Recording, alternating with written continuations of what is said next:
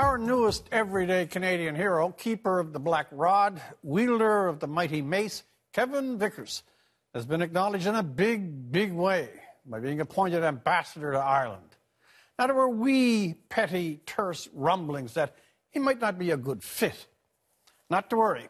Kevin Vickers is, by all accounts in the Irish press, the absolutely most perpendicular top branch over the steeple ambassador Ireland has ever seen.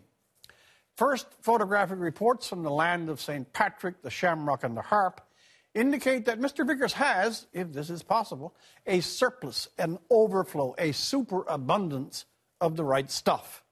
Take note, the necktie-wearing tower on the left of this picture is the outrageously vertical Mr. Vickers, all 6'5" RCMP inches of him.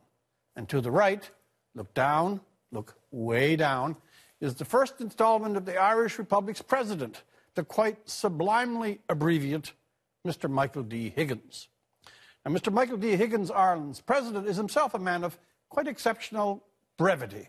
He has the carbon footprint of a chickadee, and he was overjoyed at the appointment, insisting that despite what the metric system might have to say about their future relationship, he felt he had lots of room, or at least Mr. Vickers did, to meet in the middle. At this point, I suppose it's fair to point out that I am myself a fairly abridged human being, the Irish Murphy gene being dismally associated with the marsh boglands rather than the upland meadows.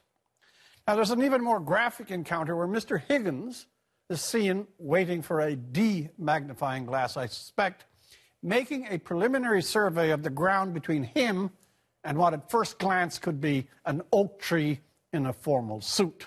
It is, of course, Mr. Vickers across the ceremonial carpet.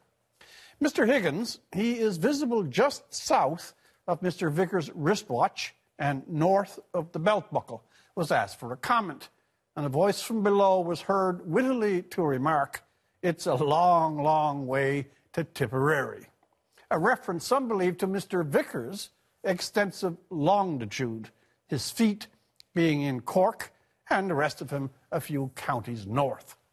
Now, thanks to Mr. Vickers, our hero, the relationship to the country of Burke, Swift and Yeats is in a rare stratosphere.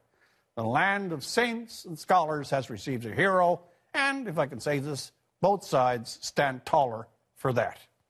For The National, I'm Rex Murphy.